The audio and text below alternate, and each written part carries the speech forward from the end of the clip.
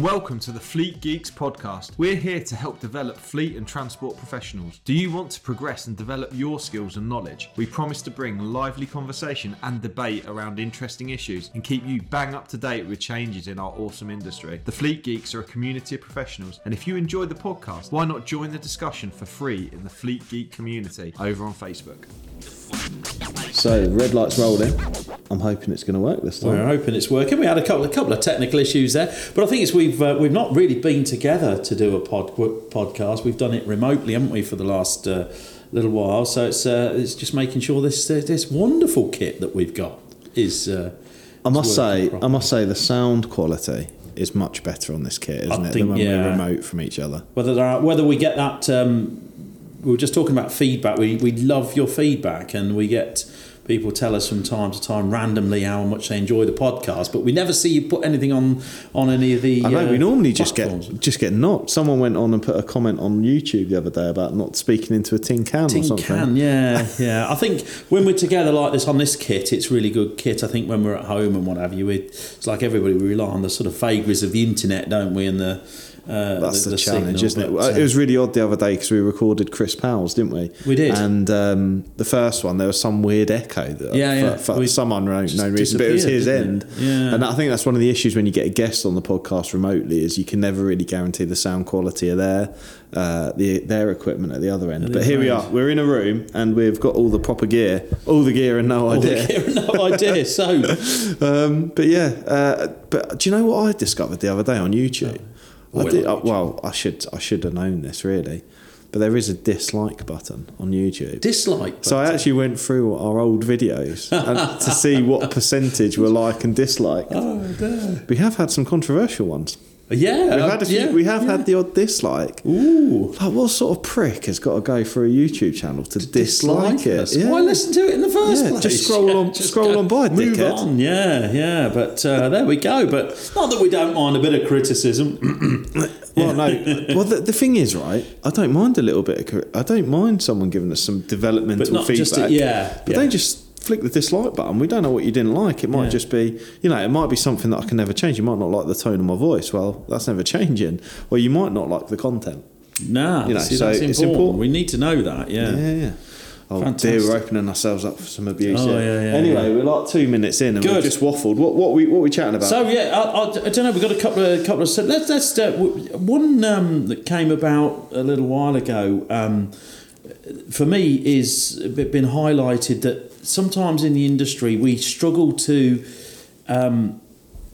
get the difference, if you like, or understand the difference between an operating centre and an operator's licence.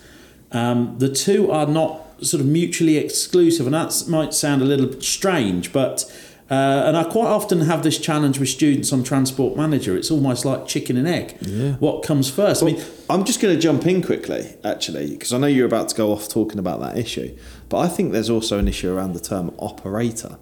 And the reason I'm just going to raise that as a random one is that it was something that whenever I speak to someone who potentially works in the safety arena but doesn't necessarily do the transport and fleet stuff, to them an operator is potentially a driver or someone who operates the machinery. Yes. Okay, so we go off, and I guess this is why it's important to be really precise with our language.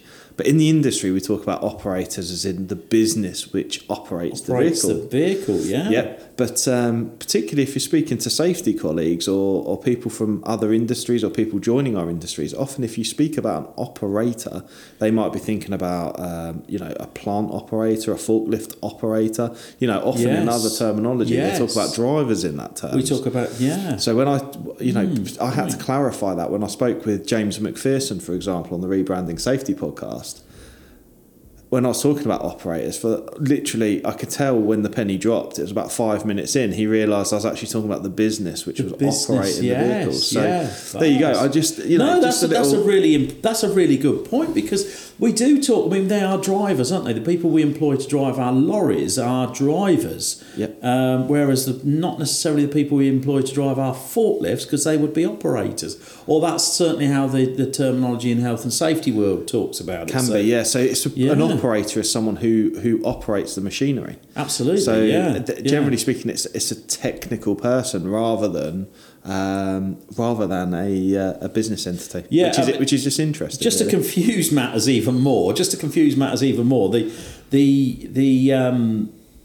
legal terminology around an operator's license talks about the user. Now, to me, the user of a vehicle is the person who's actually behind the wheel, but actually the meaning in law of the user is essentially what we would call the operator. So the person who's actually operating the vehicle in terms of as a business. So do you know what? I always say to my students, you've got to come into this game, think not trying to forget that somebody. It would be great if somebody started all over again with a clean sheet of paper and started writing all our laws out and using the same terminology and keeping it consistent. Unfortunately, it's not consistent all the way through, is it? And you definitely need a glossary. Glossary of terms. User, operator, driver. What are we for those of you that aren't sure, a glossary is a bit like a dictionary. You need a glossary of terms to search the glossary of terms, wouldn't you? So, did you see me mansplaining? Have you heard of the term mansplaining? Yeah. So anyone that doesn't know what mansplaining means, I'm literally doing it as we speak. It's a little bit of a paradox. Yes, indeed. Sorry. Anyway, I keep interrupting you. Operator licensing and operating centres. That's a really good... and it is. It's understanding where these things fit and live within our world, isn't it? And what comes first, an operator's licence or an operating centre? So what do you reckon? Is it like if you was doing an application, you can't do an application for an operator's licence really without an operating centre, but then you can't create a centre without having a licence. It's really difficult to understand which way round it comes. Do you know what? Someone posted it on Facebook the other day actually, and sometimes it just makes you think a minute. And I was like, I'm sure I'm thinking about this too deeply. I'm going to hurt myself. But someone posted about if someone applies to change their operating centre, do they have to add it as an additional one to enable the changeover? Between the operating centres. Anyway, I digress. What comes first? So when we do operator licence applications, we have to have it's a bit of a chicken and an egg conversation here. But you need to declare an operating centre and advertise an operating centre to apply for the operator's licence or to complete the operator licence application. Yes. So the operating centre must come first. Hi, it's Pete from Flagship Partners. We're really proud to sponsor the Fleet Geeks podcast. Flagship Partners offer a range of consultancy and training services to ensure that our customers remain compliant and have the best possible knowledge to be able to fulfill their work. If you're interested in support with any of our safety, HR or compliance services, or you want to train to be a transport manager or need driver CPC training, give us a call today. Yes, essentially it is, doesn't it? Because you can't apply for an operator's licence without having an operating centre. So yeah, it is. It really is a chicken and egg situation, and I still baffle myself sometimes when I try to think of that in those terms. But an operating centre. Let's go for the operator licence first. So if you've got an operator's licence, you have operating centres added to that licence. So you'll have one operating centre. Then in time, if you add more operating centres, you add it to that licence. So and then of course, if you want to operate an operating centre that's not in that same traffic area, you have to apply for a new operator's licence in that said traffic area. So the operating centres and operator licences, and where the confusion sometimes comes is what the Traffic Commissioner's powers are in relation to the operating licence and the operating centres. Okay. So have you ever seen on any of the licences that you're involved with, Pete, conditions on operating centres? Yeah, so that's something we see on a regular basis, and it's often to do with noise or disruption, particularly around sort of residential type areas. So it may it may enforce operating hours or hours of operation. It may enforce specific routes in and out of a residential area potentially. So yeah, I've seen a few different I've seen a few different sort of variations of what that may look like, as well as operators being investigated as part of potential complaints from local residents and those kinds of things. Yeah, so I think that's where the difference is, or where the issues. So the Traffic Commissioner has powers in relation to the operating centre, because they will approve the operating centre for use. They only approve it on environmental grounds. So, and as you say, noise is normally the biggest environmental. We often think of the environment as being sort of pollution and global warming and things like that, but really the environment for most people, the biggest concern for them is the noise, isn't it, and disruption, as you say. So noise, disruption, space, ensuring that the vehicles aren't interacting in an unsafe way with the local environment. Yeah, exactly. Interacting with the and it's not always without it. People tend to think that on an industrial estate you're not going to get that, but of course businesses fall out with each other, don't they, over parking and things? They can do, absolutely. And I think certainly with my recommendation is, when people do their operator licence application, is that they will ensure that they've got an operating centre, which is, there's many out there that are kind of pre-approved. So if you know somebody who's already running trucks or buses from a certain operating centre, then likelihood is that you're going to get a favourable situation with that. But I've seen certainly on some operator licence application, I've seen some fairly dodgy driveways and fields in the back of a house and all sorts of stuff for an operating centre. So it's anything's possible. So the Traffic Commissioner has powers in relation to the operating centre, and in fact, the operating centre is something that the Traffic Commissioner formally reviews every 5 years. And sometimes people get this mixed up with an operator licence renewal. Operator's licensing is never expires. There are only two ways you won't have an operator's licence anymore. One is that if you if you fall short of their expectations, then you will have your operator's licence revoked, or you surrender it. If you simply don't pay the renewal fee, it just lapses into a surrender. So they're the only two ways you won't have an operator's licence. But your operating centres, the Traffic Commissioner can take action against those independently of your operator licence, if you see what I mean. So, and if you've got some issues with your neighbours and those complaints are not investigated and dealt with, then at the formal review of your operating centres, which happens every 5 years, the Traffic Commissioner can take action against that operating centre. You can either remove it, ultimately they can remove it from the licence completely. That doesn't mean to say you've lost your operator's licence. It means that operating centre can no longer be used as an operating centre.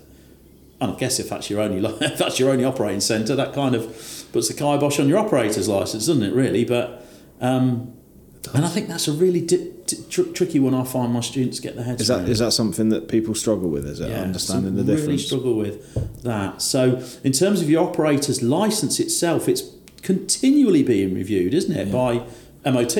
Well, I suppose when I think about it, So when I think about it, I suppose it's a bit like the term operator can be confusing. Yeah. When people talk about licenses, that can become confusing as well, because when you think about, here's a little known fact for listeners, that Pete here has his personal alcohol license holder. So I'm licensed to be able to sell alcohol. And you talk about premises licences, which is similar to an operating centre, but actually it's actually a premises licence. So you'd have a premises licence for a pub or a bar or a nightclub or that kind of thing, and that licence belongs to the premises. Yeah. So I can see why there'd be some confusion.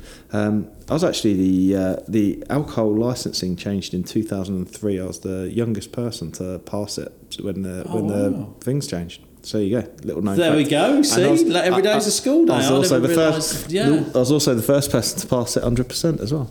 There you go. It's a long time ago now. I can't remember a single thing about it. To be honest. So can you still pull a pint? I can still pull a pint, but I can't remember. I can't remember what the different. The different legalities and bits and pieces around. So a lot of the local pubs will be putting in for temporary extensions and things like that for New Year's Eve and what have you. So, but it's very in reality it's very simpler. I'm going to use that because that's a really good way of looking at it. So the premises, the pub, if we could liken that to our operating centre.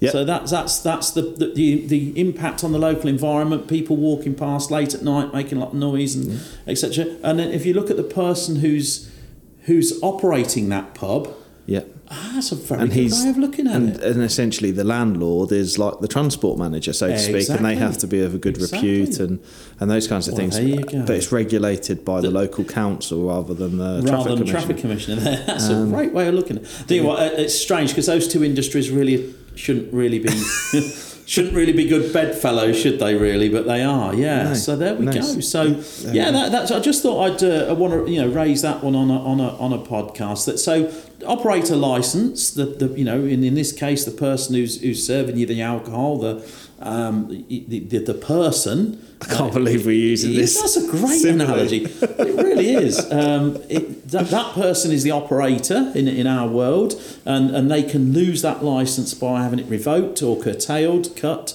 or suspended for a period of time. And then the premises, the pub itself, if you think about it like that. So I'm guessing then, can somebody with an alcohol licence have more than one pub? Is that possible? Do you know what? I don't actually know. Yeah, like we can have more than one. Yeah, that's a good question. Anybody out there know? I was going to say, this is the thing I should know, but we're talking 20 years ago. And I've not been working in the industry. For a little while, I am tempted to say that I think a landlord has to be based in the premises. Right, okay, yeah. I think because they have the name above the door and what have you. So I think the expectation is the landlord is part of the premises. So and that potentially they wouldn't have multiple premises. You'd have different landlords in each of them. I think, but I stand to be corrected. If anyone who runs an HGV operation and a pub, please do get in touch. That's kind of put me to rights. There must be somebody out there, put us to rights. But hopefully you found that interesting. But just think about the difference between the operating licence and the operating centre, and they're not, say, two mutually exclusive things. One doesn't necessarily drive the other. Fantastic. Is that all right? I think that was a decent one, and I've learnt something new. So there we go. Yeah, see you on the next one, guys. See you on the next one, everybody. I hope you enjoyed today's episode. If you did, please share with your friends and colleagues too. Join us for free on Facebook with the Fleet Geeks community for transport and fleet managers. Fleet Geeks offers ongoing professional development, networking and mentoring too. So get in touch with me, Pete Rushmer, on any social media platform to find out more.